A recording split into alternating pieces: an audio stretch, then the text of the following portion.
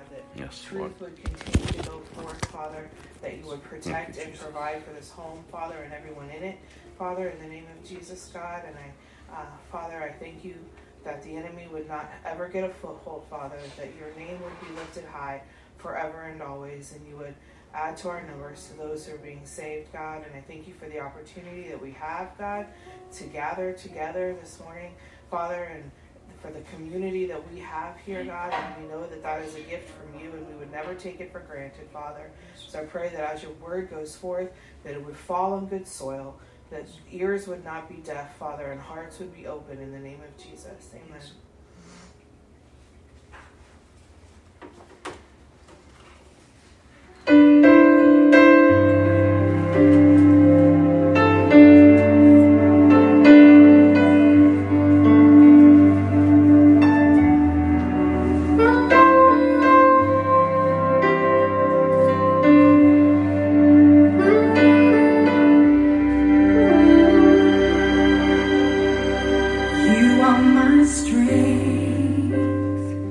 When all my strength has ended,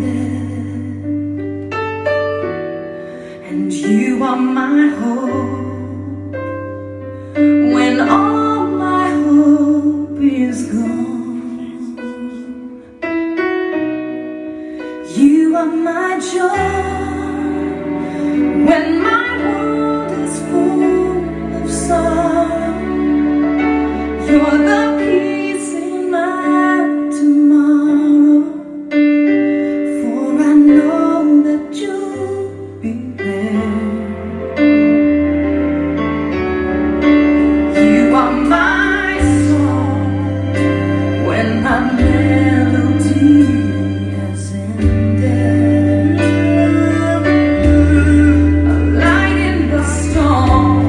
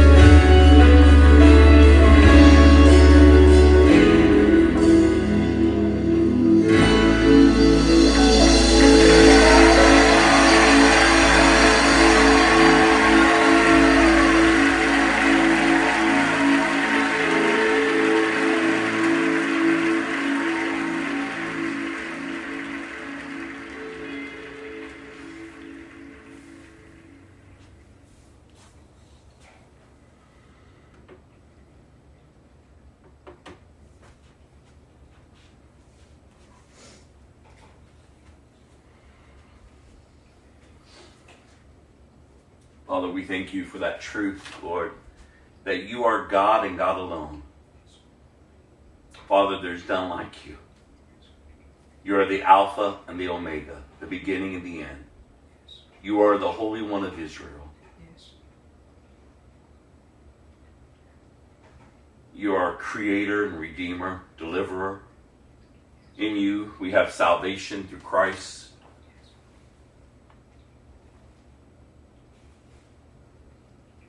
We thank you, Father, that you are pleased to reveal yourself to us through your Son, Jesus.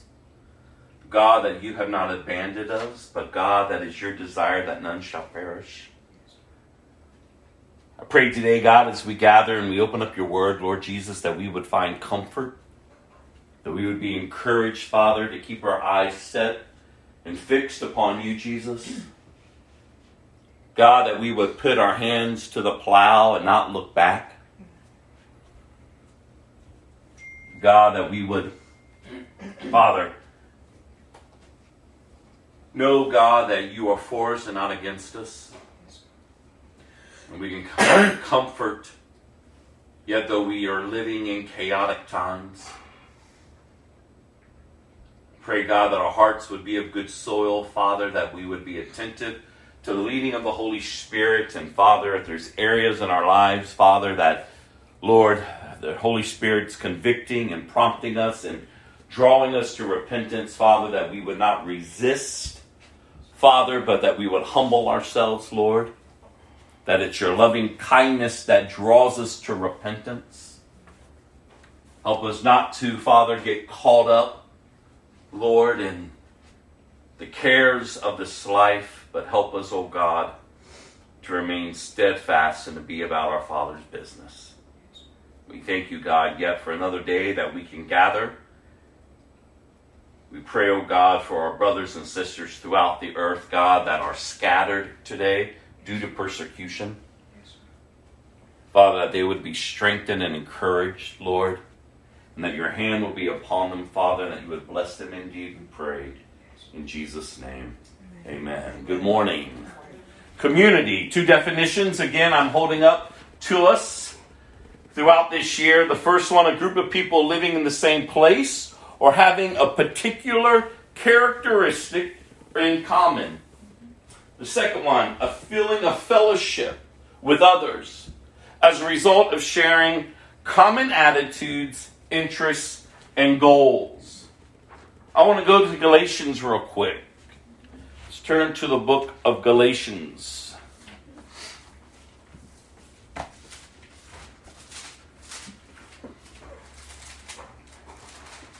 As we know, and as I've shared, and as Scripture reminds us, the church is under assault.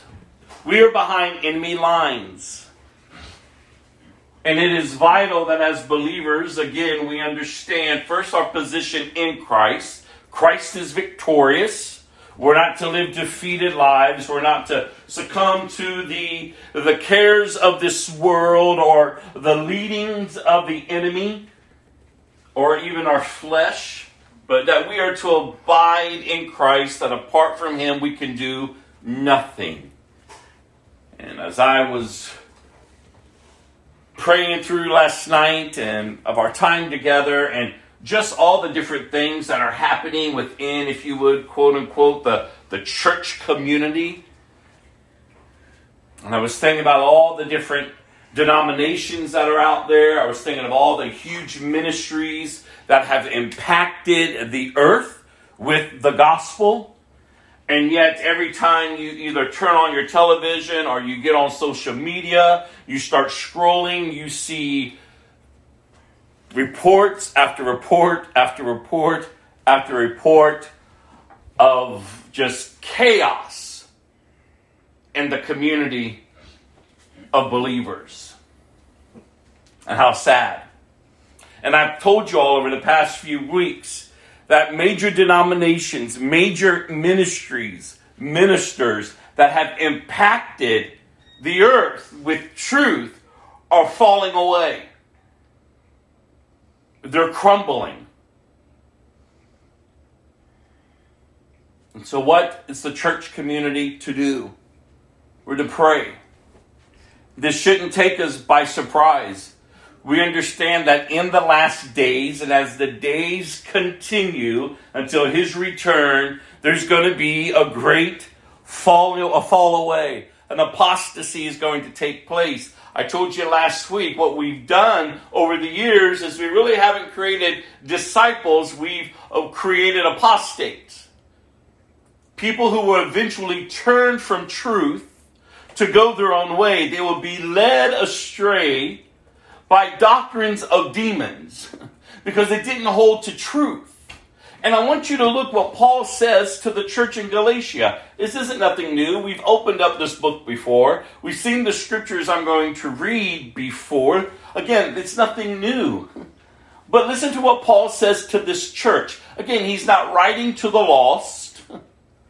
He's writing to the church, to the professing and confessing believers in the church of Galatia.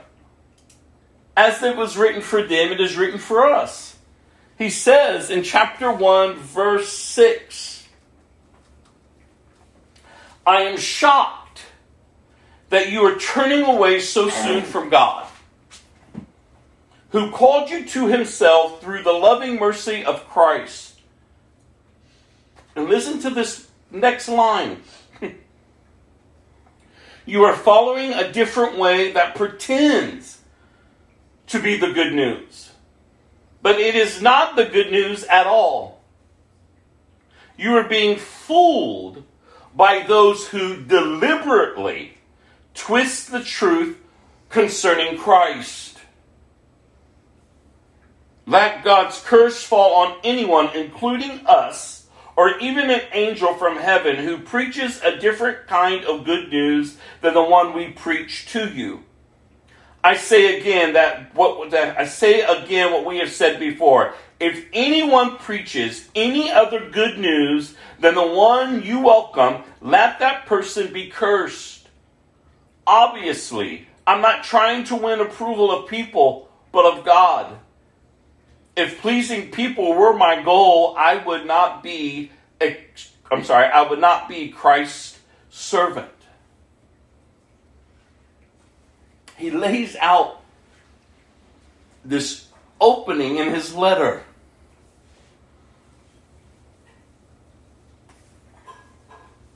Letting them know, I am shocked that you're turning away so soon from God. From God, who called you to himself through the loving mercy of Christ. You are following a different way that pretends to be good news. But it is the good news, but it is not the good news at all. You're being fooled by those who deliberately twist the truth concerning Christ. You're being fooled by those who deliberately are twisting the truth of Christ. Listen, I can't say it enough, you all. If you're being presented with the gospel that is giving you the right to self, or all you're hearing is great motivational speeches by great motivational speakers, if there's no conviction, if there's no depth of Scripture, if Jesus is not being uplifted, like you're going to get entangled with a false gospel that pretends to be the gospel, and you're going to be following a Jesus with a little j. That isn't the Jesus at all. Like, in Christ, we are new creations. We are born again. We have a new identity. We're growing and we're maturing in the newness of life now. We're not back here any longer. We're not striving to live out of our flesh, out of our desires, out of our wants, out of our insecurities, out of our weird, warped realities that aren't really even true, but we believe it to be true. We just live lives based on lies. It's not how we're to be living now. You were born again. The mark of a believer, especially in the church, when church was birthed, and the purpose of it was a transformed life. Not a perfect life, not a sinless life, but a transformed life. A life that is now living, marked by Christ, the resurrected King of Kings and Lord of Lords. It is His word. We live not for ourselves any longer, but we live under His authority, under His lordship. That's why when the Bible tells you to take every thought captive and bring it into underneath His authority, His rule, His reign, that you're to consider yourself dead but alive in Christ. It is no longer I who am living, but it's Christ living in and through me. See, we're not just coming to church to better ourselves, to make it about us. No, it's all about Him. We gather for Him. We worship Him. We receive the Word for Him so that the Word can then transform our lives for Him. It is all for Him, for His glory. We're to be advancing His kingdom on this earth. We're not to be advancing our rule and our reign on this earth, but we're to be His spokespeople. We're to be bearers of His image. Amen. Because we've considered the costs and we understand that this is a spiritual life. It's not a temporal life. There's nothing on this temporal earth that's going to satisfy us. But how does the church or Christians get entangled with that which is ungodly? How do they get enslaved to the false gospel? How can they turn so easily from God? Because they're still living for themselves. They're still living for themselves. Me, myself, and I. But like I've always told you, dead men, dead women have no rights.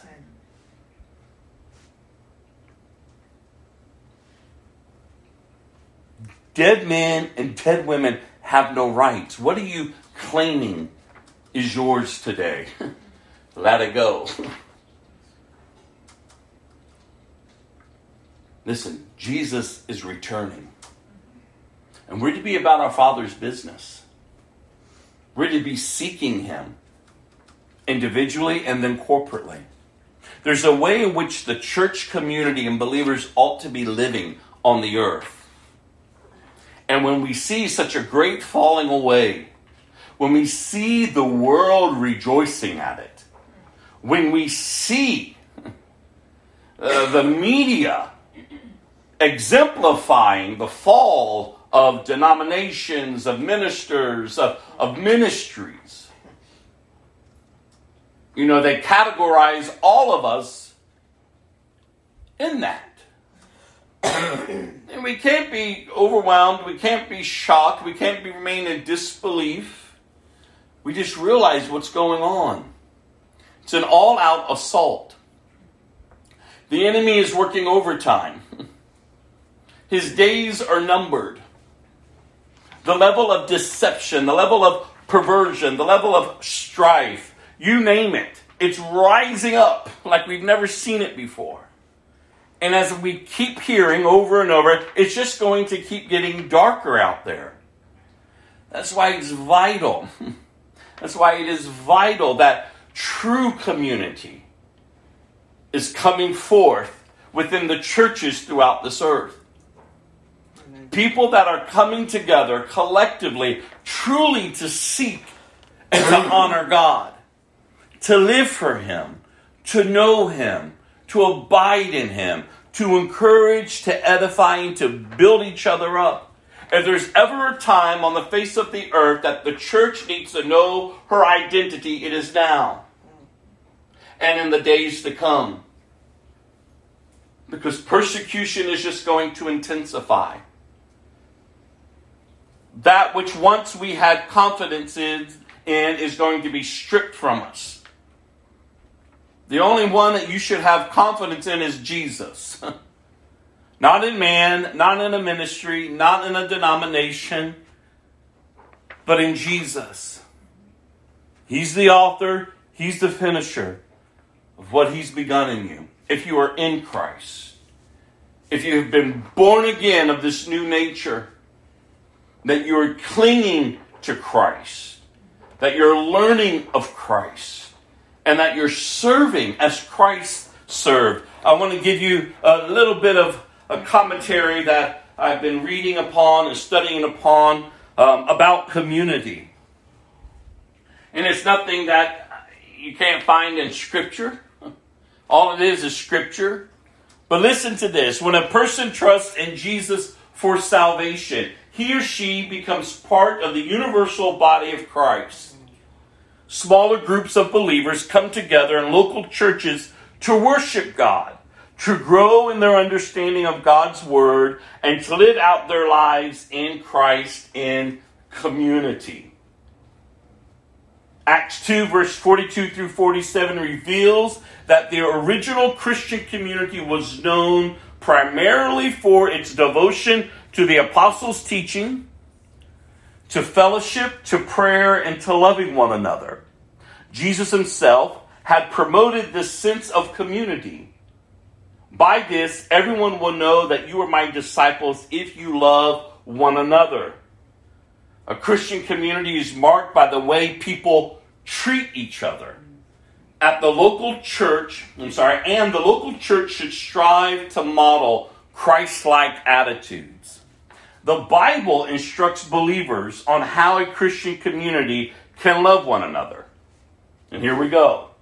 Believers are called to encourage one another, spur one another to love and good works, serve one another, instruct one another, honor one another, to be patient with another and forgive one another, to bear one another's burdens, and to speak the truth to one another. The local church is the place where the Christian community can put these callings into practice. So let's hear that again, because it's nothing new. We've heard this before.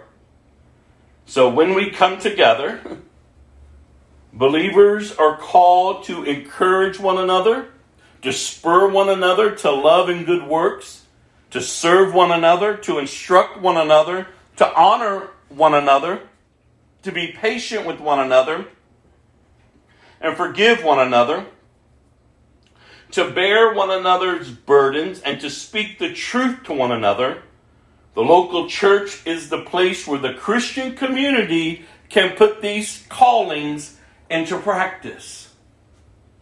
Simply put, the Christian community is composed of those who love Jesus and fellowship with each other. When the world sees the church in action, they should see the true love of Jesus and perhaps find themselves attracted to Christ too. This is the calling of the church.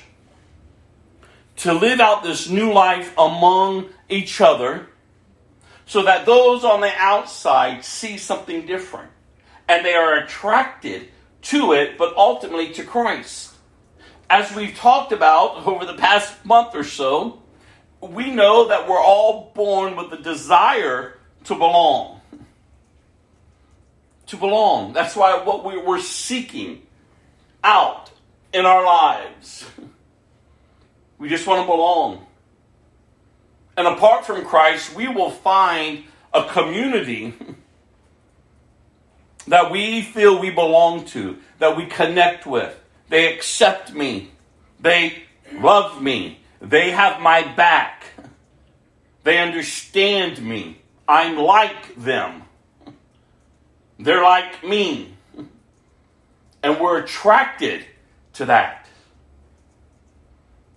But the reality is none of that can sustain us.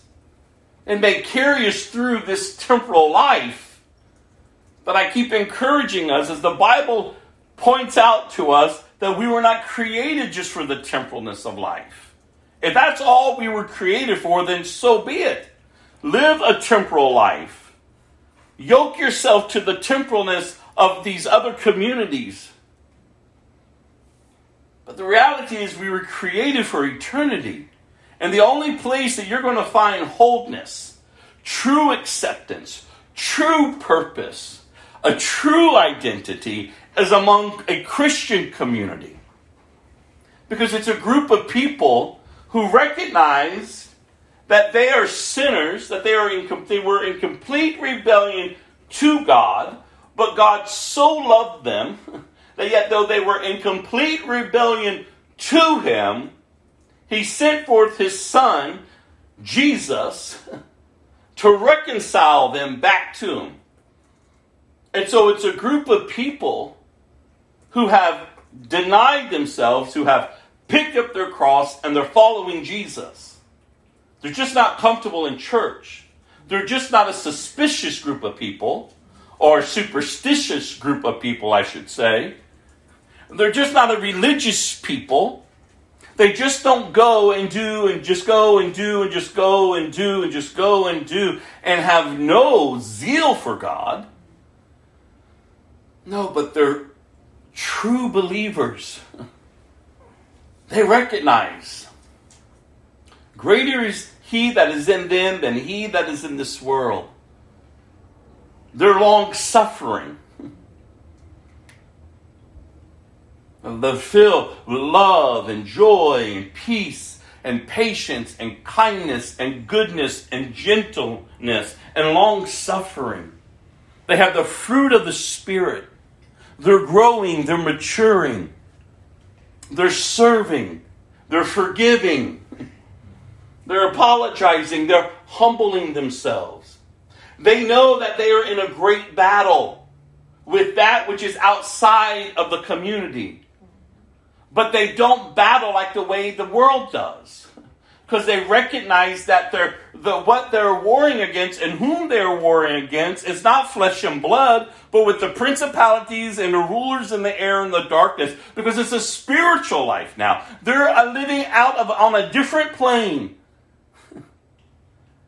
And they are ruled by the Creator of heaven and earth. They know that the unlimited richness and vastness of all supplies needed are at their disposal. Because the Word of God says that God has given them everything they need to live a godly life. And so they get up each day with purpose. Even when they're faced with challenges. Even when the persecution is intense. Even when life seems to be in complete utter turmoil. There is a peace that they have. There is one that they cling to. Oh, this is the church, you all. This is the community of believers. And they protect what God has given them. And they go about living in a world that hates them. Because the world hates their God. They're at war with the throne that their God sits upon. But yet they go forth and they serve. That's why I've always told you, Christians, live your life in a way that honors God. Be the best workers. Get there before your shift. Stay there after your shift. Do what's needed to complete the task. Stop murmuring. Stop complaining. Stop fault-finding. Stop being so negative. Stop lying. Stop living in a reality that's not true. Confess your sins, first to God and then to each other. Live in a way that you're humbling yourself. The devil's beating the majority of Christians down because they're striving so hard to resist him that they've missed the first step in first humbling themselves before God. We are victorious because Christ is victorious. And as we've heard before, we're not praying from a place of defeat. No, we're praying from a place of victory. We have all that we need. And it's time to grow. It's time to mature. It's time to realize truly who we are as a community of believers. That we're standing. And we're standing therefore then. Dressed in the armor of God. Living spiritual lives. Let the world mock it. Let so-called people who say they're Christians mock it. But when you know that you know that you know, their mocking doesn't even affect you. So you're striving each and every day to honor Christ because He's holy, holy, holy. Christian community, as I've shared with you from the beginning of this year, oh, how I pray that we're starting to treasure it, that we value it, that we understand what we've been engrafted into. We were once foreigners. We were once alienated. But He's drawn us in and He's engrafted us into His family. We are the body of Christ. He is the head. We're to function. We're to move and we're to be about our Father's business collectively, utilizing the gifts that He's distributed among us to advance His kingdom by His power for His glory. Reckoning yourself dead but alive. Amen. It's a whole new way of thinking, y'all. It doesn't make sense to the natural. I keep saying that. It doesn't. When you really listen to what you're saying and whom you're saying you are believing in the natural mind, it makes no sense. But when your eyes have been opened, when you've been given a new heart, when you realize, oh, wait a minute, it all is making sense now. Don't turn from it. Don't go following another gospel. Cling to the truth. Because Jesus is the way, the truth, and the life. God's purpose, God's plan, that He would have a people that He will call His own, and in return they will call Him their God. They would seek Him, knowing that they would find Him if they seek Him with their whole heart. The greatest commandment, to love the Lord your God with all of your heart, with all of your soul, with all of your mind, with all of your body, with all of your strength. See, it's just not about, quote unquote, going to church. It's just not about just, okay, today, okay, just this weird thing that people do with Christianity. It's the most craziest thing. Because in a majority of other communities out there, they know what it means to be all in. All in. What they identify with, that's who they are. And that's what they spend the majority of their time on, thinking on. And they live it. And they dare you to say anything about them. It is who they are. And it's about time that the Christian community understands who she is, who she belongs to, and who's returning for her. And that each and every single day we're preparing for His return. Do not be caught like those other virgins who weren't ready. They were with the other virgins. They saw the other virgins prepare. But at the time that the groom returns, they weren't ready. They had to run off to gather supplies. And when they returned, banging on the door. I don't know you. Who are you? So you can sit among the Christian community all you want. But if you are not in Christ, He doesn't know you. Are you a Christian? Are you a Christ follower? Have you been born again of a new nature? Are you empowered by the Holy Ghost to live this life upright among a wicked and perverse generation who desperately needs to see people living this out? Living this out. Because again, there's an all-out assault on Christian communities throughout the earth. Things are crumbling. Again, predominant denominations, predominant ministries that have impacted the earth. Like the earth, not just their little areas, which is nice, but the earth. Ministers who have had incredible platforms. They're crumbling all around us. And our hope isn't in them, so we're not crumbling along with them. And pray for your brothers and sisters who have been part of them. Because a lot of them are dumbfounded. All of a sudden, they're shaken to their core. Because they put their hope in a ministry. They put their hope in a minister. They put their hope in a denomination. Weren't we doing good? And now all of a sudden, all of this is coming out and it's being exposed and they're crumbling? Or all of a sudden, what they taught once, they're not teaching anymore? I mean, there is a lot of hurt and there's a lot of wounds and there's a lot of pain. There's a lot of confusion right now in the church community. But oh, Christian, would you just stand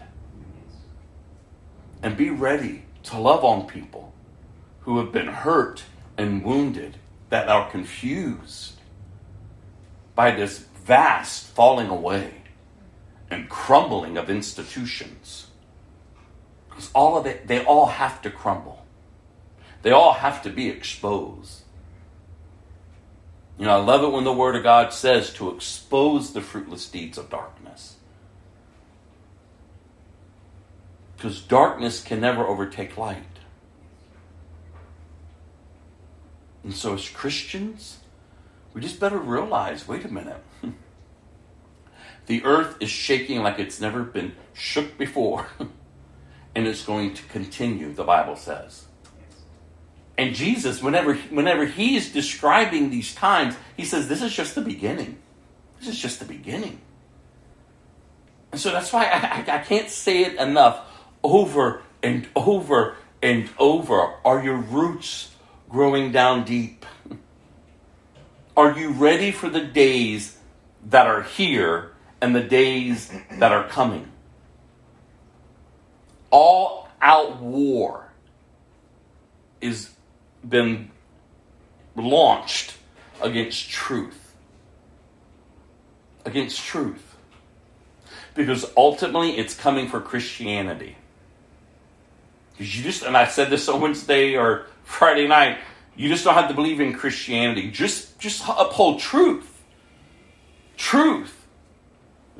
Just stand up and have a backbone, or stand up for someone's rights, or just stand up for truth and watch yourself be canceled. Watch yourself just be attacked.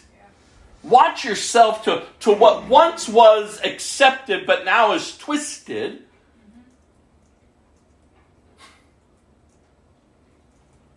I mean, it's the most craziest thing. But that's how the enemy's working. To ultimately get to truth. Everything that we're seeing and everything that's going on is setting itself up. Finally, for that platform of the Antichrist to show up. And we just want to play church. We just want Jesus on our terms. We just want him, to do for us, to make things better, to make our lives this or that. But there's a greater purpose for you. And I can't say it enough, you all. You were purposed for today. You were purposed for this generation. You choose life or death. It is set before you each and every single day and throughout the day. And the choices and decisions that you're making, are they based on life or are they based on death? Well, how do I know? Are they based on Jesus or yourself? You know, that famous question that years ago, little bracelets were made. What would Jesus do? What would Jesus do?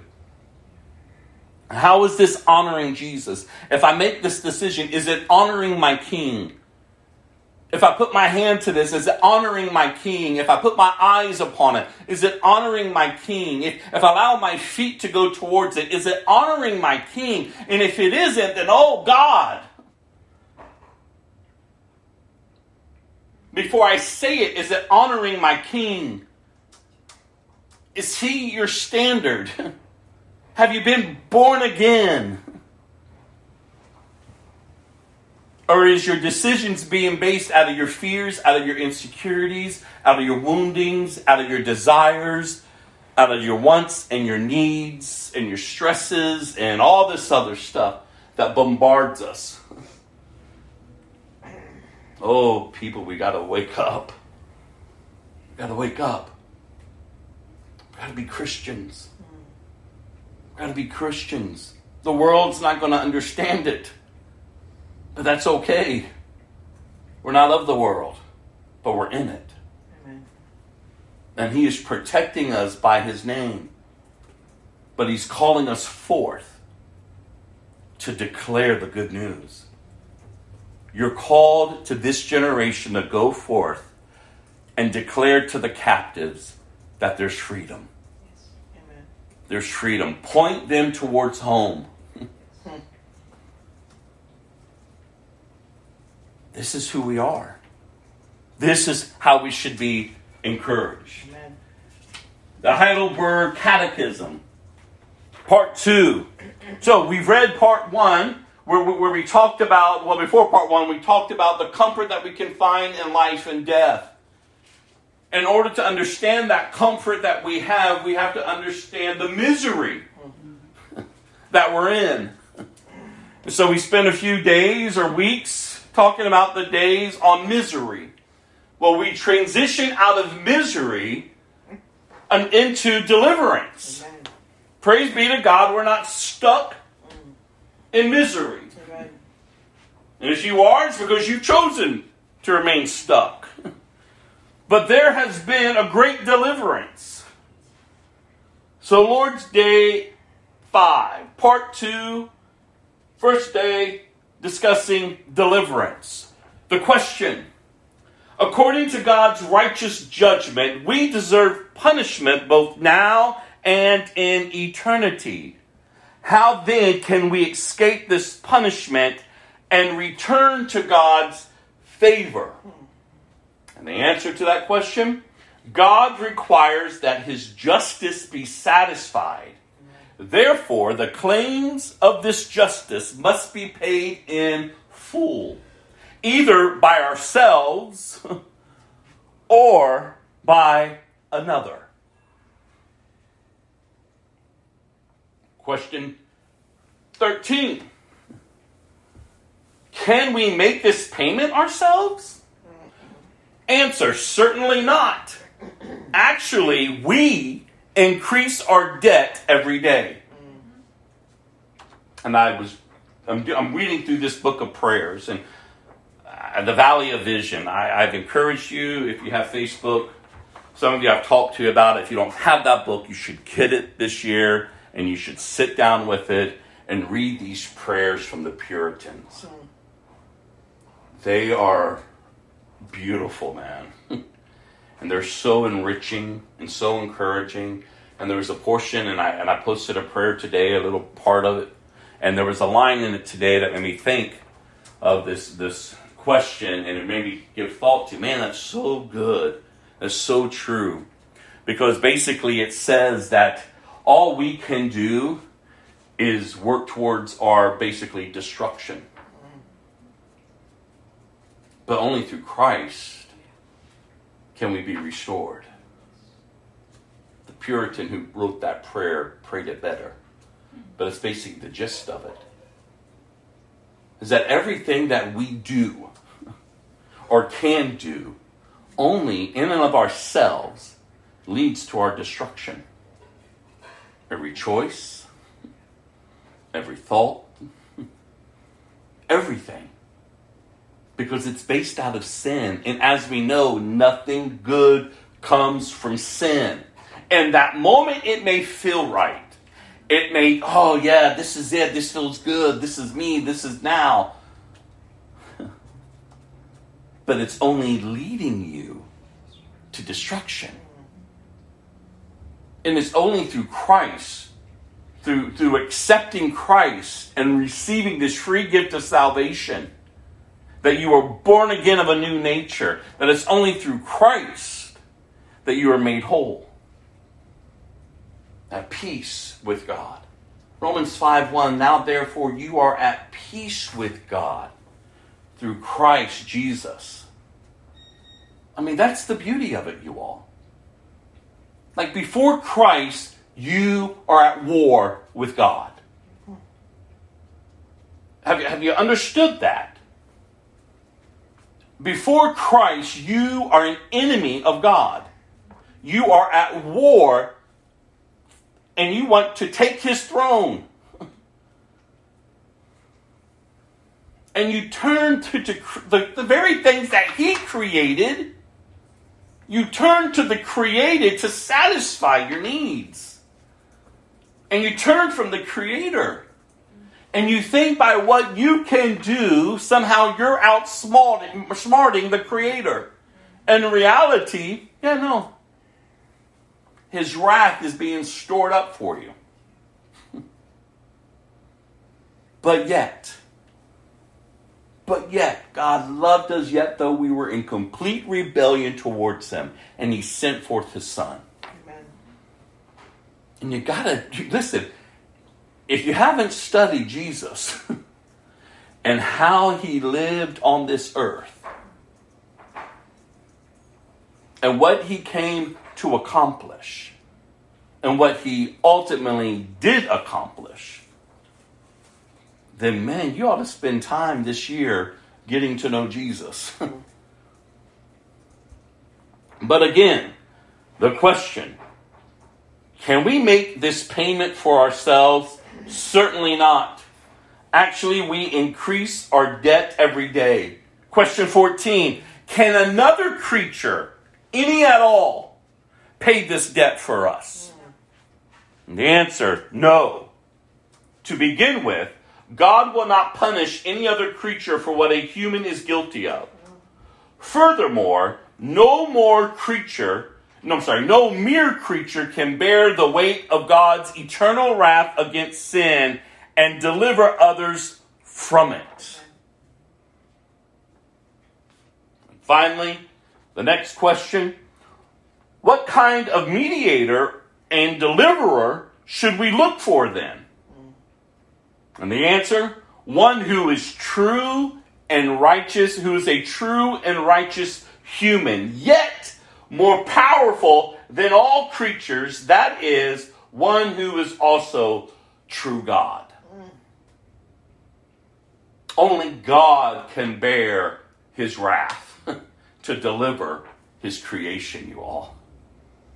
That's why Jesus is fully man, fully God. The Heidelberg Catechism, this teaching, to encourage us to be able to defend our faith, to be able to live this out and be able to answer people's questions. I've told you before, it's sad.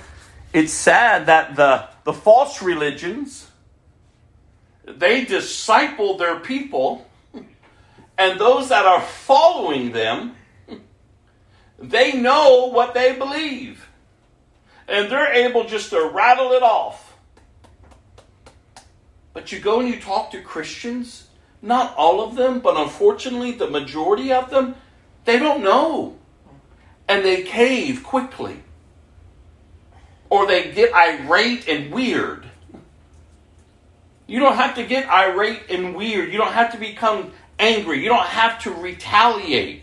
You just got to be able to boldly and confidently know your God and know about Him, to be able to share with others, to be able to live it out before them, trusting in Him, honoring Him, and not backing away. Because again, we're living in incredible times and people are open to spiritual conversations. And so you need to be out there available. You need to be equipped. That's why it is vital that you are discipled. That's why Jesus tells them as He's ascending into heaven, go forth to all the nations. Preach the gospel. Baptize them in the name of the Father, the Son, and the Holy Spirit, and teach them to obey all my commands. Like, discipleship is vital. And that's what you find in community, in the Christian community. So that again, we're putting into practice among each other how we're to be living, holding each other accountable to it, so that as we go from this place, and we're out among the world, we're standing. We're not caving. We're not one way among fellowship and then a different out there. No. No. You're consistent. Because your God is on the throne.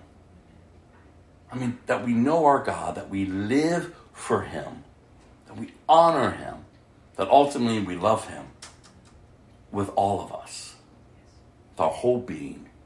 Let's walk through some scripture today to get to know Him. 2 Samuel chapter 22 is where we're heading.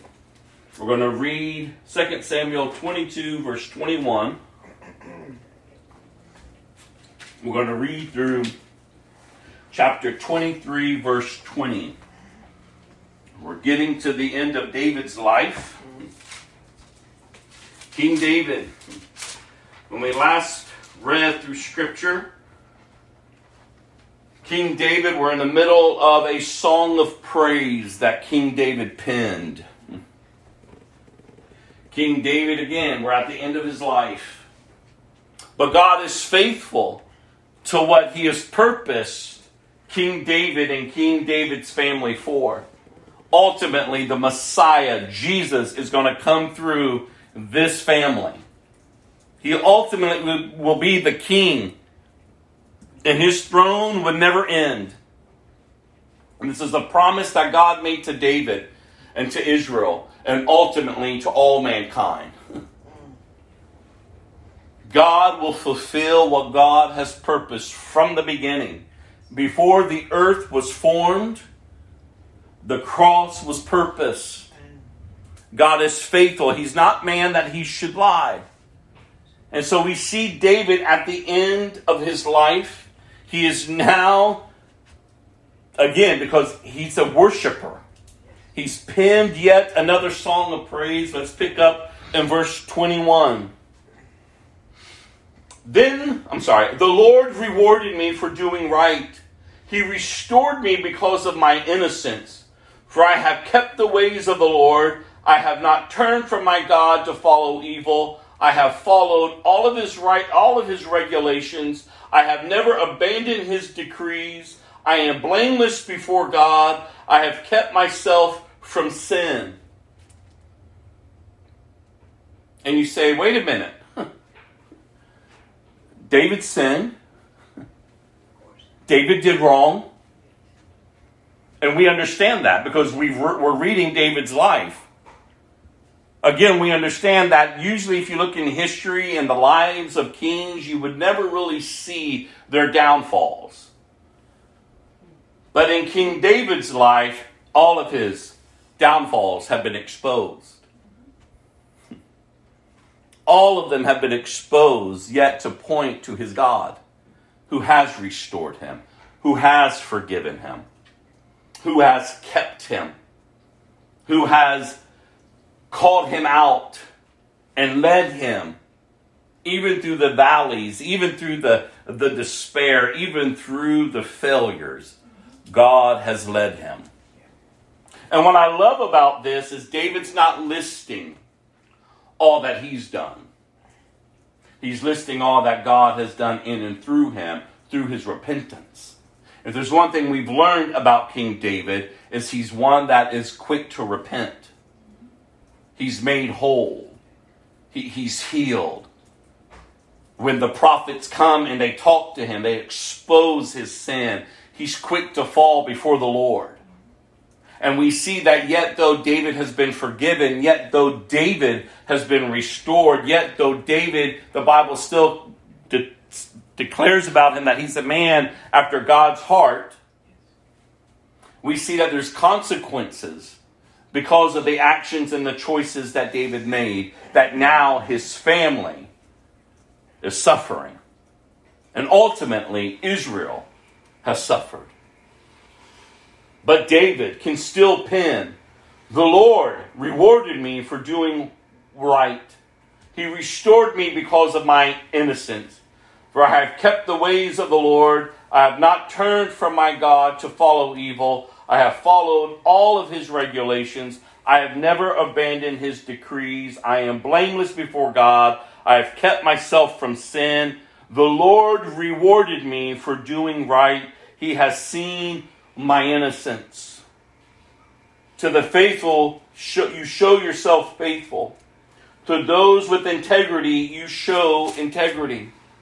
To the pure, you show yourself pure. But to the crooked, you show yourself shrewd. You rescue the humble, but your eyes watch the proud and humiliate them. O Lord, you are my lamp. The Lord lights up my darkness. In your strength, I can crush an army. With my God, I can scale any wall. God's way is perfect. All the Lord's promises prove true. He is a shield for all who look to him for protection. For who is God except the Lord? Who but our God is a solid rock? God is my strong fortress, and he makes my way perfect. He makes me sure-footed as a deer, enabling me to climb on mountain heights. He trains my hands for battle. He strengthens my arm to draw a bronze bow. You have given me your shield of victory. Your help has made me great. You have made a wide path for my feet to keep them from slipping. I chased my enemies and destroyed them. I did not stop until they were conquered. I consumed them. I struck them down so they did not get up. They fell beneath my feet.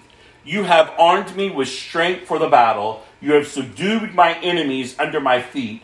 You placed my foot on their necks. I have destroyed all who hated me. They looked for help, but no one came to their rescue. They even cried to the Lord, but he refused to answer. I ground them as fine as the dust of the earth. I trampled them in the gutter like dirt.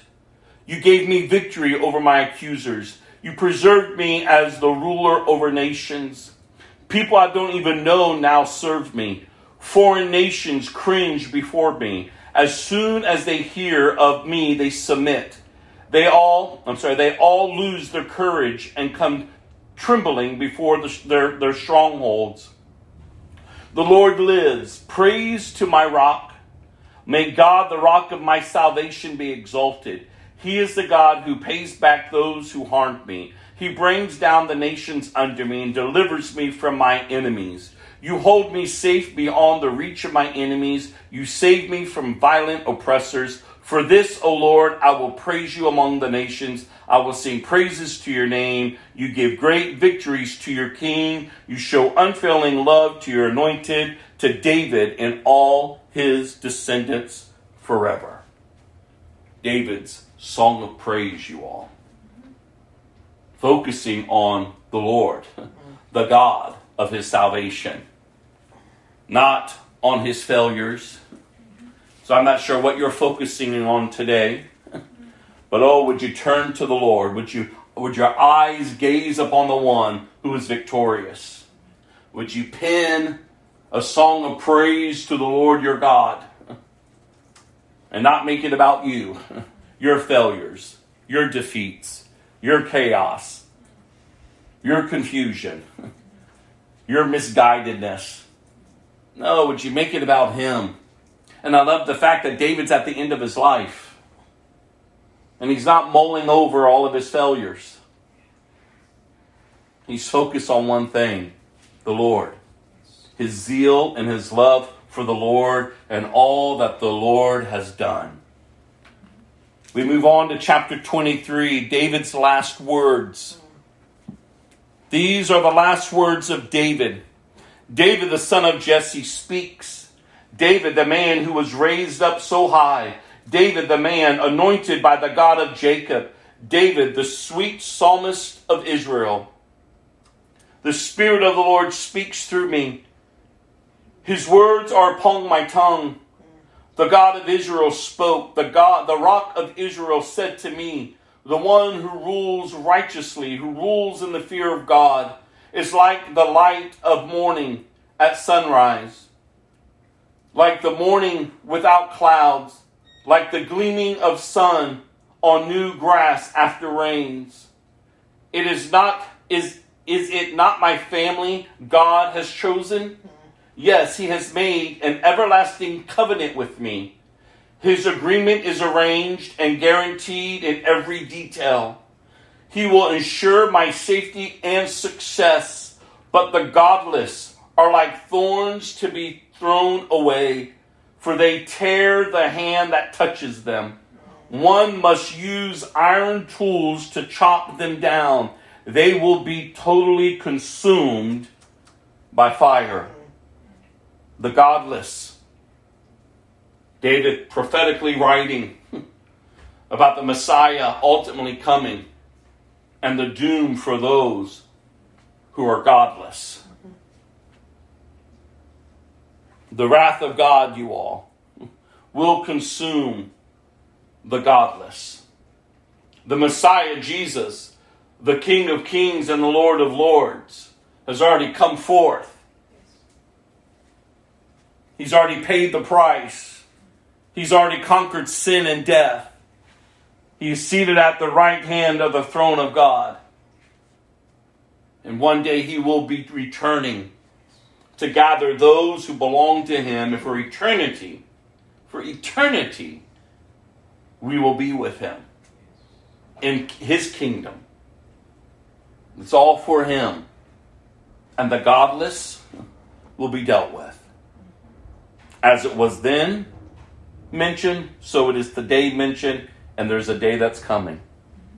We go on here to verse 23. These are the names of David's mightiest warriors. The first was Jeshobeam, the Hamakanite, who was leader of the three mightiest warriors among David's men. He once used a spear to kill 800 enemy warriors in a single battle. Next in rank among the three was Eleazar, son of Dodai, a descendant of Ahio. Once Eleazar and David stood together against the Philistines when the entire Israelite army had fled. He killed Philistines until, listen to this, his hand was too tired to lift his sword, and the Lord gave him a great victory that day. The rest of the army did not return until it was time to collect the plunder. Next in rank was Shammah, son of Agi, from Harar. One time the Philistines gathered at Lehi and attacked the Israelites in a field full of lentils.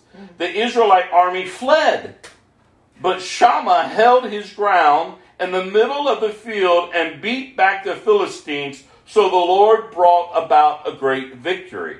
Once during the harvest, when David was at a cave in Adullam, the Philistine army was camped in the valley of Rephaim. The three who were among the 30, an elite group among David's fighting men, went down to meet him there. David was staying in the stronghold at that time, and a Philistine detachment had occupied the town of Bethlehem.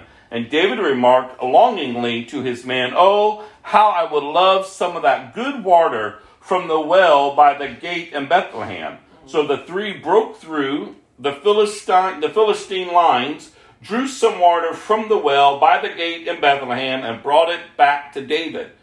But he refused to drink it. Instead, he poured it out as an offering to the Lord. "The Lord forbid that I should drink this," he exclaimed. "This water is so precious as the blood of these men who risked their lives to bring it to me." So David did not drink it. These are examples of the exploit of the three. We go on. Abishai, son of Zeruiah, the brother of Joab, was the leader of the 30. He once used his spear to kill 300 enemy warriors in a single battle. It was by such feats that he became as famous as the three. Abishai was the most famous of the 30 and was their commander, though he was not one of the three. There was also Benaiah, son of Jehoiada, a valiant warrior from Kabzeel. He did many heroic deeds, which included killing 2 champions of Moab. Another time, on a snowy day, he chased a lion down into a pit and killed it. Once armed only with a club, he killed an opposing Egyptian warrior who was armed with a spear. Benaiah wrenched the spear from the Egyptian's hand and killed him with it. Deeds like these made Benaiah as famous as the 3 mightiest warriors. He was more honored than the other members of the 30, though he was not one of the 3, and David made him captain of his bodyguard. Men that surrounded David. Strong men. Men of purpose. Men who were loyal. And I love that they're being mentioned, and we see the company that David kept. I mean, when you hear that the rest of the army left them, and they stood fighting, when you see that in their strength, it was ultimately the Lord who was doing it through them. And so I would just encourage you all today, do you have people in your life that are loyal? That will battle with you and for you. People that the Lord has brought into your life to ultimately uphold you, to encourage you, to edify you, to build you up. Are you surrounded by the right people? Because again, every choice that you're making is either producing life or death. And I love the fact that these men surrounded David. They knew David's purpose, and they honored David. They weren't there to, like the others that we've read about who tried to take David's throne. No, they knew. And so, are we surrounding ourselves with the right people to accomplish what God has purposed in each of our lives? Go to Acts chapter 2, verse 1. Well, the whole chapter, 1 through 47. Acts chapter 2.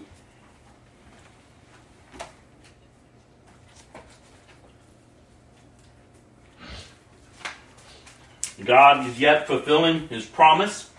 Jesus says, I have to go away so that he can come, the Holy Spirit, who will be your comforter, your teacher, your guide. Again, as we saw in the portion of Scripture that we just read, and the portion that we're about to read, again, God is faithful. What God has purposed, what God has planned, God is faithful to bring it about. So we pick up here on the day of Pentecost. All the believers were meeting together in one place. Suddenly there was a sound from heaven like the roaring of a mighty windstorm, and it filled the house where they were sitting. Then what looked like flames or tongues of fire appeared and settled on each of them. And everyone present was filled with the Holy Spirit. Amen. And began speaking in other languages as the Holy Spirit gave them this ability. They began to speak in other languages. And I don't know if you studied ahead of time or if you read through this. A lot of the commentaries as I was studying and kind of praying through this, it was remarkable. I've thought about it before. I've heard it before. But it really stood out in all my studying that God was now releasing the Holy Spirit uniting all languages so that they can understand God's purpose and plan. Do you remember back in the Old Testament?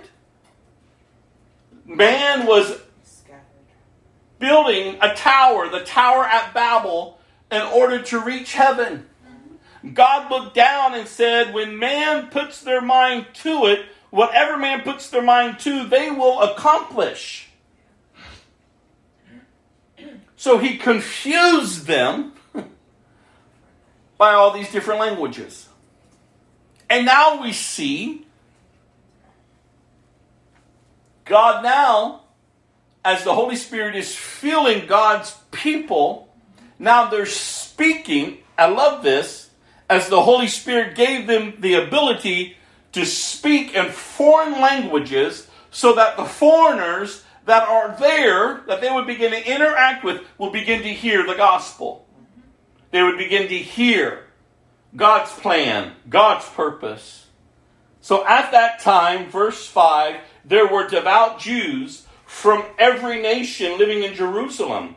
When they heard the loud noise, everyone came running, and they were bewildered to hear, look at this, their own language being spoken by the believers.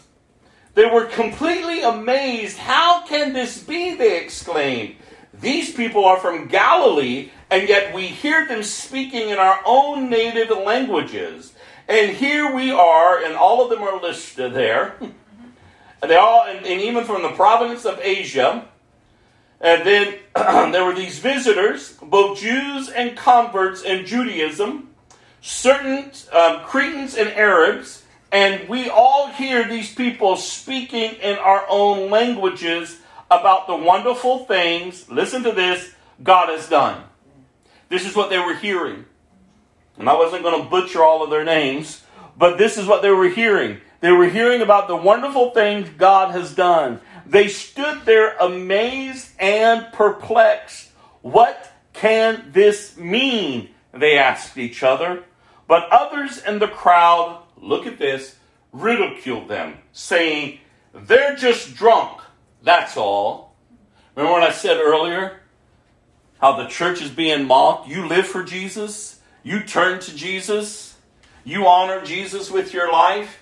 You allow the Holy Spirit as He distributes the gifts among us and within you, and you just begin to use them.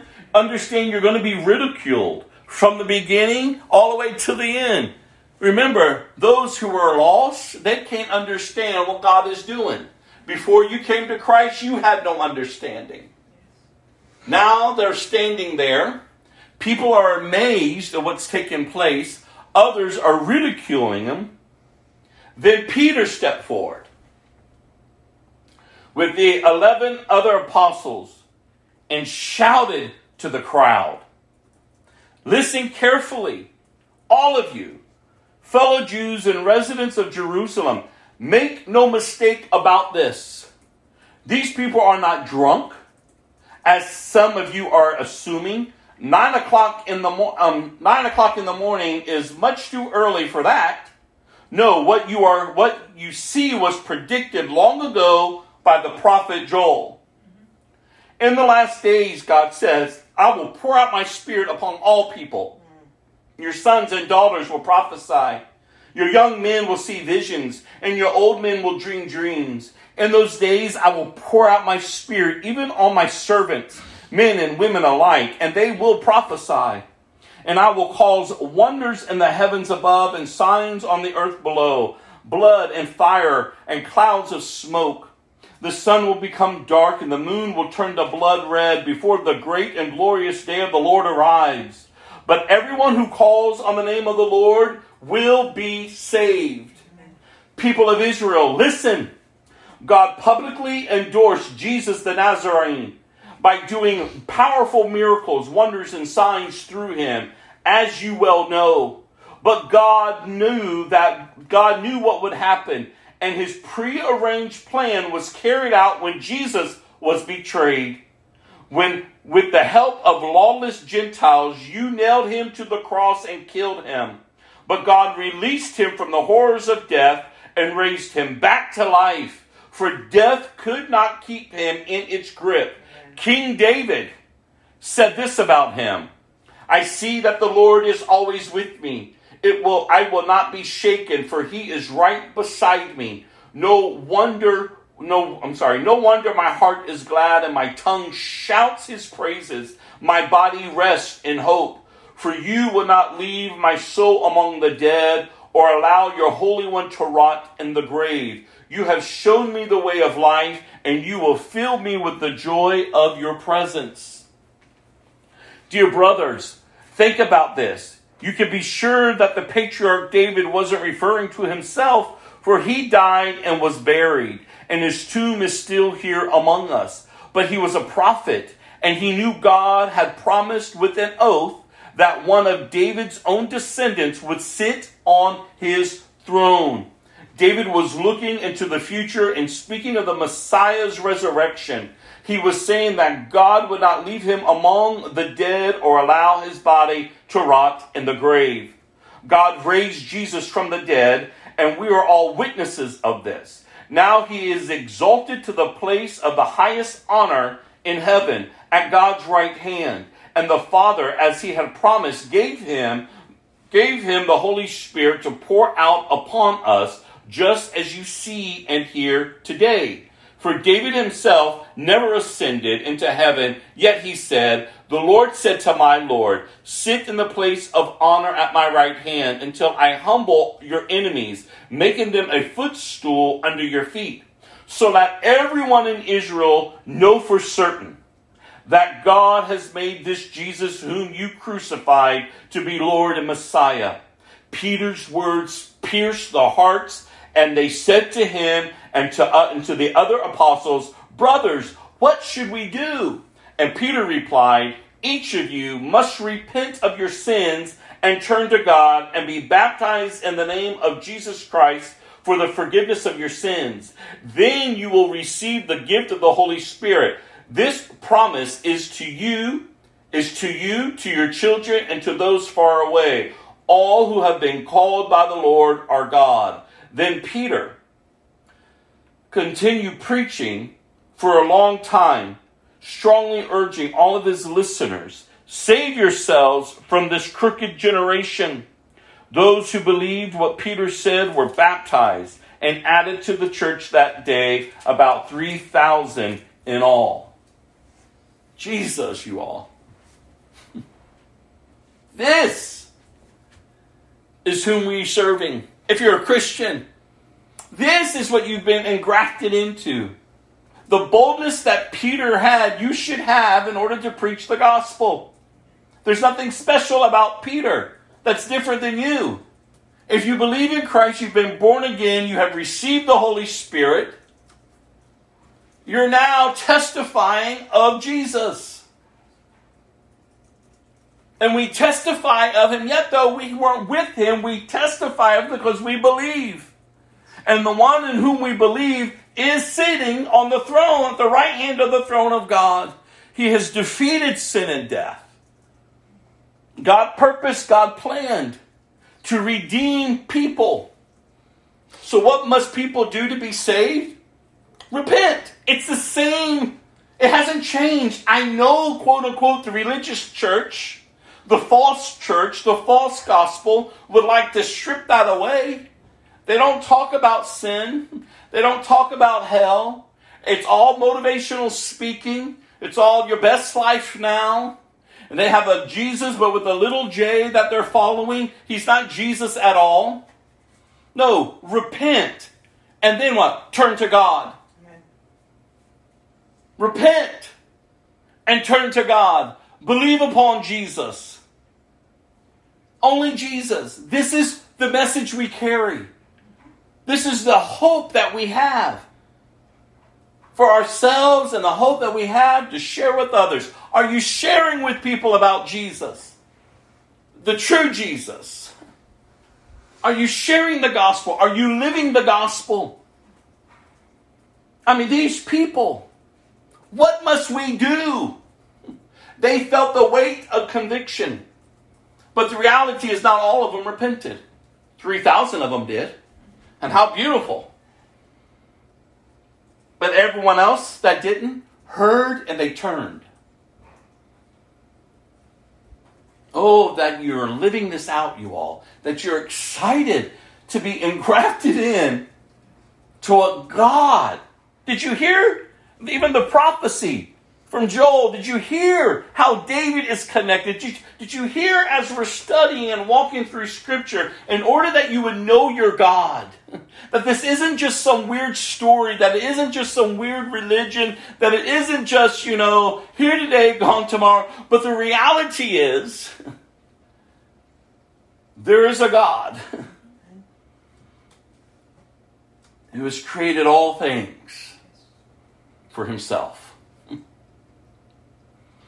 He created, and before he spoke this world into an existence, the cross was already purposed.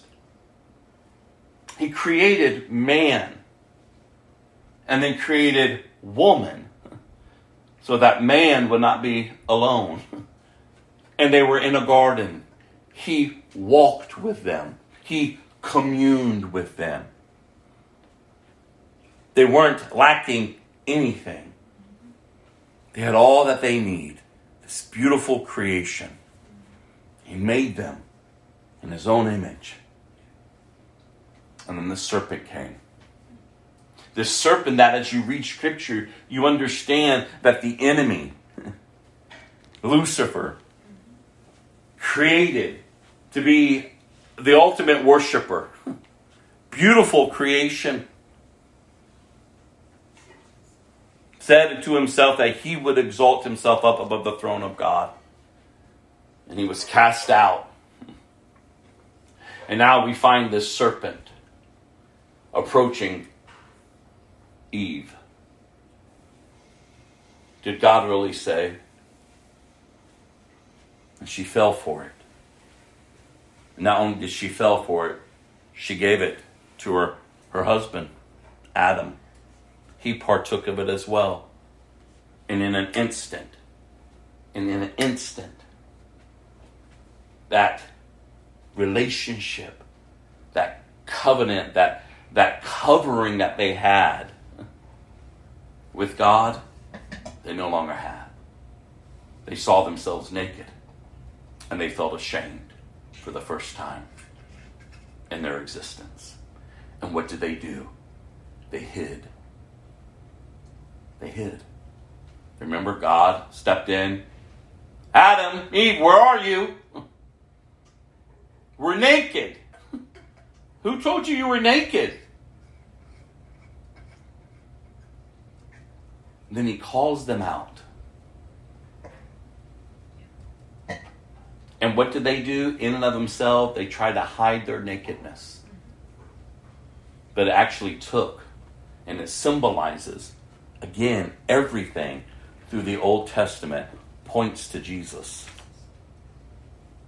An animal was killed. Blood was spilled to cover them. But there's consequences. They were removed from the garden. And their seed from there on, will be born in this nature that is in rebellion to God. Constantly hiding, feeling shame, trying to cover themselves, living this life apart, but having a longing within to belong. And all along, God knew, I will redeem them. They will be mine. The cross is purpose. The Messiah is coming. And now we are seeing the Holy Spirit being poured out among the church, fulfilling what God purposed and planned. That's why Jesus confidently was able to say, I have to go away so that he will come. God is fulfilling all that God has purposed and God has planned to have a people that he will call his own, and in return they will call him their God, that they will live for him, that they would honor him, that they would recognize the signs of the time, that they wouldn't be captivated and fall away, but that they would remain true to the living God. Are you remaining true to the living God? Are you sharing your faith? Are you telling others about Jesus? Are you living it out before them? Listen, we're engrafted in God's plan. We're filled with His Holy Spirit if you've been born again. And we're called to go forth and remain upright among the wicked generation. We know we're going to be hated. We know life is not going to go our way. We know things. But we're secured in Him. And so we know how to live. Because we're directed by Him. We're not living a life that grieves the Holy Spirit. But we're living the life that is filled with the Spirit. And as the Bible says, we are called to walk habitually in the Spirit, so you're not gratifying the desires of your flesh. Finally, all the believers devoted themselves to the apostles' teaching and to fellowship and to sharing in meals, including the Lord's Supper, and to prayer. A deep sense of awe came over them all.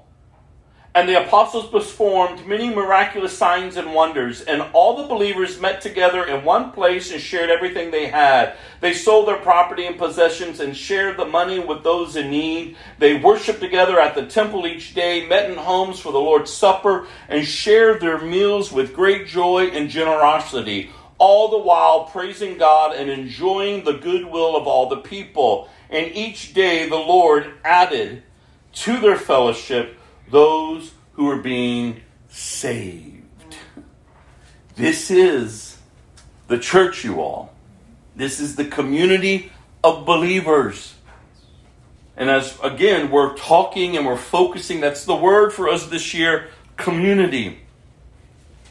And the understanding is the community of believers, the fellowship of believers, the church.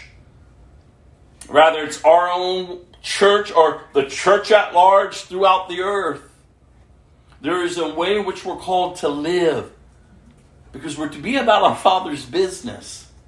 We're all needed. And you're saying, well, how can I be needed? Well, you're needed. You're needed to function with the giftings that you have received from the Holy Spirit to accomplish not only what God has individually asked you to and created you to do, but what He created you to do among us, if this is your church.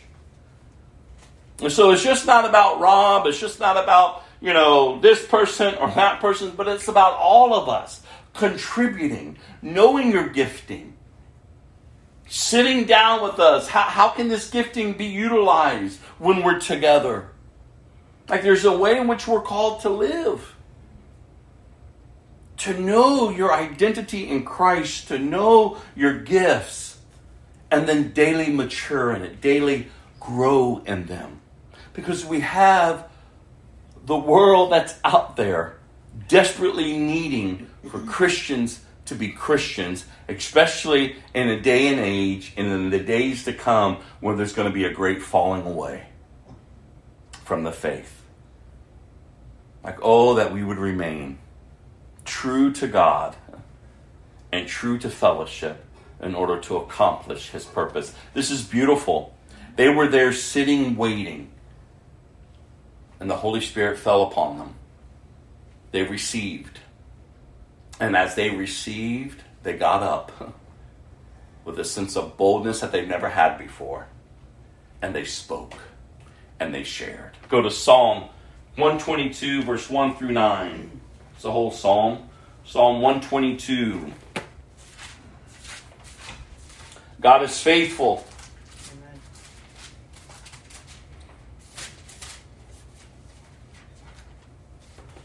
And that's why sometimes, in your Christian life, you're going to go through seasons where there's a lot of pressing. There's a lot of stuff going on. Things may not make sense, but God is faithful.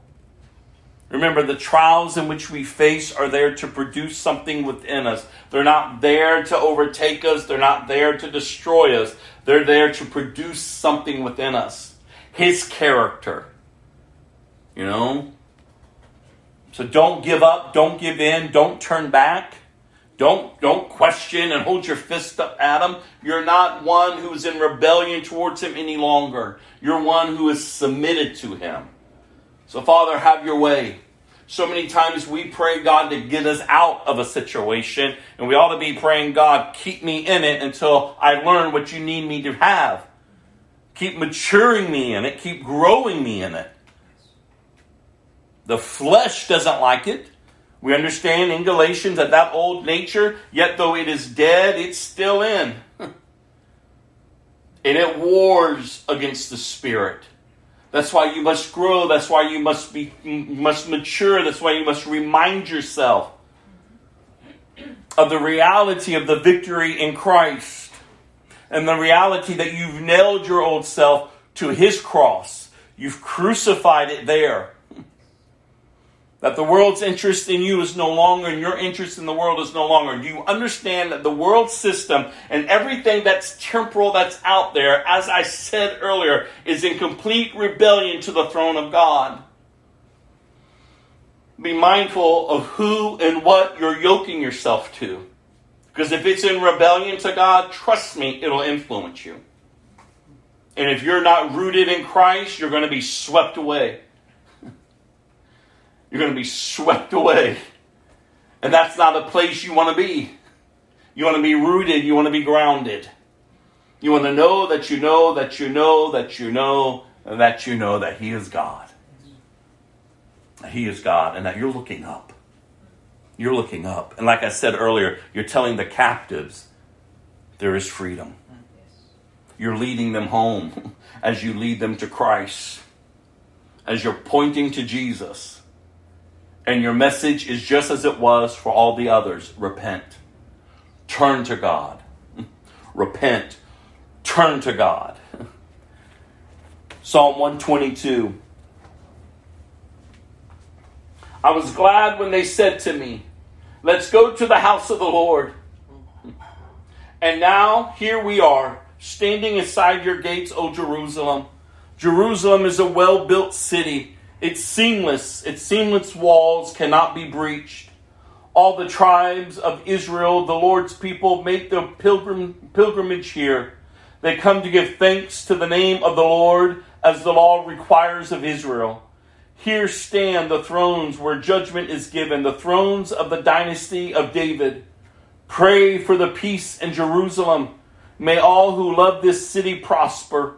O Jerusalem, may there be peace within your walls and prosperity in your palaces. For the sake of my family and friends, I will say, may you have peace. For the sake of the house of the Lord our God, I will seek what is best for you, O Jerusalem. Oh, that you would be praying for the peace of Jerusalem. Oh, that I've encouraged you to keep an eye on Israel. A little part of the Middle East, but it's the spiritual ground of all that God has planned and purposed. Keep an eye on it. Prophecies being fulfilled left and right. You should be one who is studying prophecy. You should be growing in your Christian walk, in your Christian knowledge.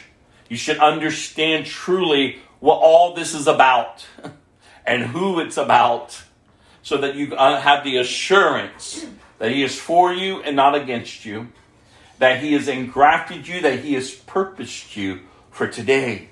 You were purposed by God, for God. And so, oh, how I pray you're living for God.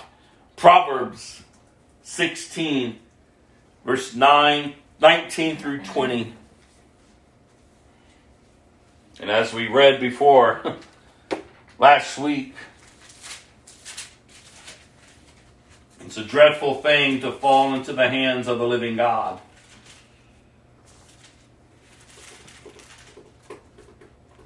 Proverbs 16, verse 19 through 20.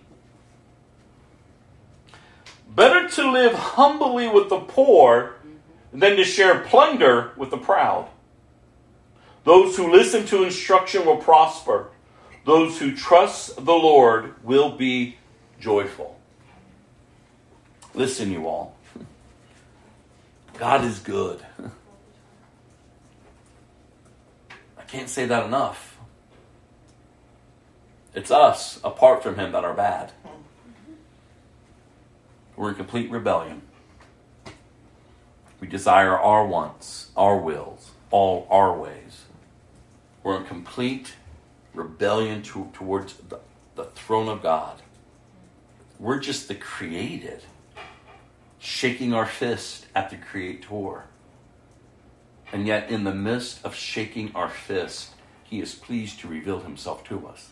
He understands our condition. We don't have to keep hiding. We don't have to be shameful. We don't have to try to keep covering ourselves or pretending we're something that we're not. The reality is, do you know Jesus? Are you in Jesus? Have you been born again of a new nature? Do you feel the war within inside? Do you feel the conviction? Are you responding to the conviction? Are you repenting? Are you trusting in him? Are you clinging tightly to him? Are you sharing him with others? Do you have a standard for yourself that you're standing upright in the midst of a wicked and perverse generation? Do you understand the prophetic times in which you were purposed for? Like your purpose to be the light in this darkened world. And you say, well, how much impact could I really have? Oh, you'll never know until you're there. But you are purposed. God has a plan and a purpose. Remember, he's prepared good works for you to do. He purposed you even before you ended up in your mama's womb. He numbered the hairs on your head. He numbered the days of your life. There's nothing that's taken him by surprise. Oh, but how I pray in the end you hear, well done, my good and faithful servant, and you do not hear, depart from me, you worker of sin. There is freedom, you all, in Christ. Do you truly grasp it? Do you truly understand what you've been given because of Christ? A new heart. You're not in rebellious anymore. And when the rebellion wants to raise up, you feel the conviction and you humble yourself. You repent. You remind yourself of who he is. You start living differently. You start talking differently. You start thinking differently. You start just going about your life differently. And as I keep telling you, you understand that in this day that we're living in the days to come, true Christians, Christianity in and of itself will be pushed out as far as it can from the world systems. You're not going to be liked. You're not going to be welcomed. You're not going to be wanted. Family members are going to turn against you. Governments are going to turn against you. Employers will turn against you. Friends are going to turn against you. Are you preparing for what's ahead? And it's not to scare you. It's not to frighten you. It's not to make you shake and quiver. But it's to prepare you to be able to stand. My God, my confidence is in you. This world is not my home. I'm dead already. But I'm created for eternity with you. So help me to keep an eternal mindset. Help me to keep my eyes set ahead and set above. God, this world isn't my home. Help me to love my enemies. Help me to serve. Help me just to bear witness of who you are. I think of that one story, and I believe it came from a prison in China where they forced the Christians to come spit on the Bible, renounce Jesus. The old lady approaches it, and she begins to clean the Bible. And her life ended up being taken because of that act. She didn't fall in suit with everyone else who so easily gave up. And what about you? What about me today? We're not even in that position. But how did you stand for Christ this week? When everyone else around you was not standing for him, did you just go along with them? Did your bad attitude resonate and you maintained you didn't even care? Or maybe you cared and maybe you felt the conviction and maybe you threw a little, oh, I'm sorry, God. Oh, forgive me, God. But you really don't mean it because you never went back to the people to reconcile with them that you were in error. Or did you give yourself over to this sweet that you ought not to have partaken of? But yet you took part of it. Careful what we talked about. Apostates and apostasy. Your hearts being severed, hardened to the things that are true, the things that are right, the things that are noble and pure. And it's not to wreak condemnation upon you or to make you feel shameful or ashamed. But the reality is that when you're feeling that, you ought to repent. Like, oh God, what have I done? What am I doing? Strengthen me, forgive me. Like you have that sincere regret and remorse. God, I don't want to touch it. God, I don't want to even look at it. God, I don't even want to keep thinking this way. God, I shouldn't be so easily provoked and angered. So I'm not going to pull away from you, God. No, I'm going to draw even closer to you. Because, God, you've made a way of freedom for me and for us through Christ. So, God, I failed. And I'm sorry. It didn't take you by surprise. But, God, I know you love me. I know you've called me because if you didn't, I wouldn't even care that I failed. But, God, I want to be able to stand. I want faith that I'm able to stand. I want faith like that old woman whose her life cost her life because she just didn't fall like the rest of them. She began to clean it. She didn't deny Christ, but she stood for Christ. I'm telling you, it's getting harder and harder out there. It's not a joke anymore. That's why I keep telling you, church cannot keep being church the way it's been. The window is closing. Jesus is returning. This is the good news. Jesus is returning. So we ought to be about our Father's business. We ought to have our lamps filled.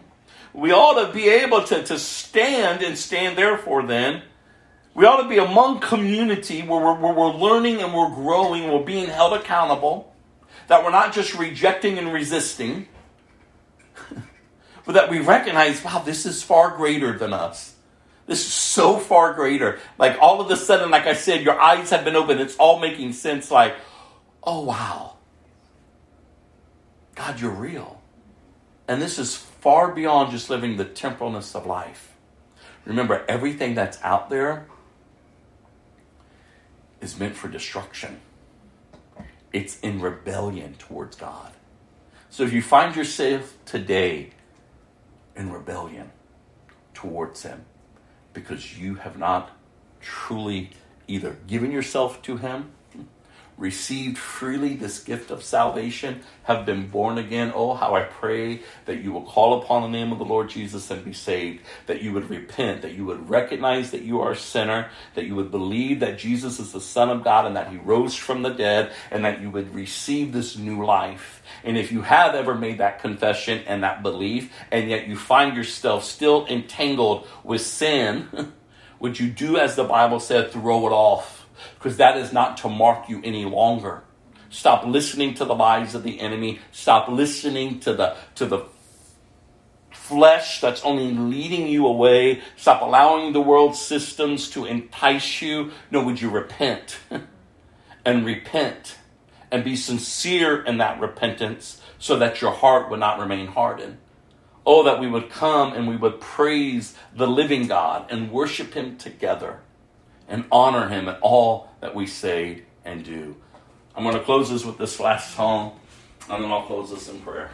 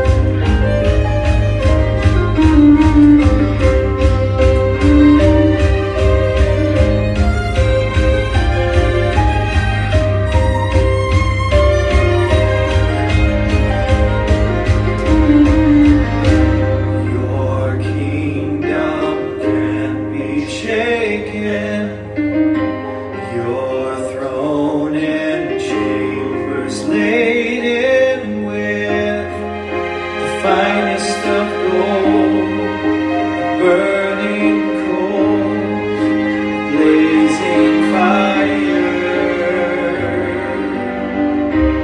Your courtroom rules the nations, justice and truth prevailing in all you created.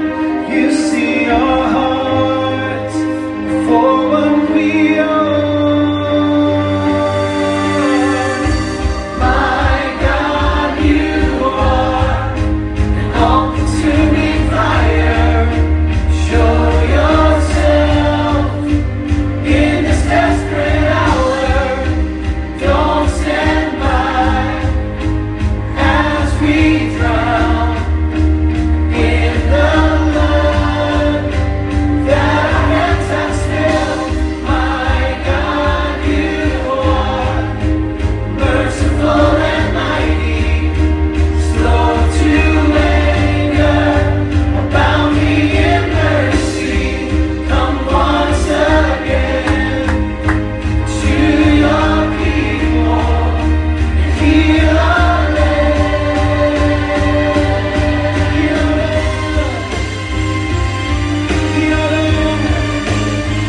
have mercy, God. Have mercy, God. Have mercy, God. Forgive us for what we have done. These burning lands of chaos. For building our kingdoms on doctrines of demons in your name. Burning coals up to our lips for other lovers we have kissed. Purify your tainted life. Make us holy as you are. My God, you are an all-consuming fire. Show yourself in this desperate hour. Don't stand by as we drown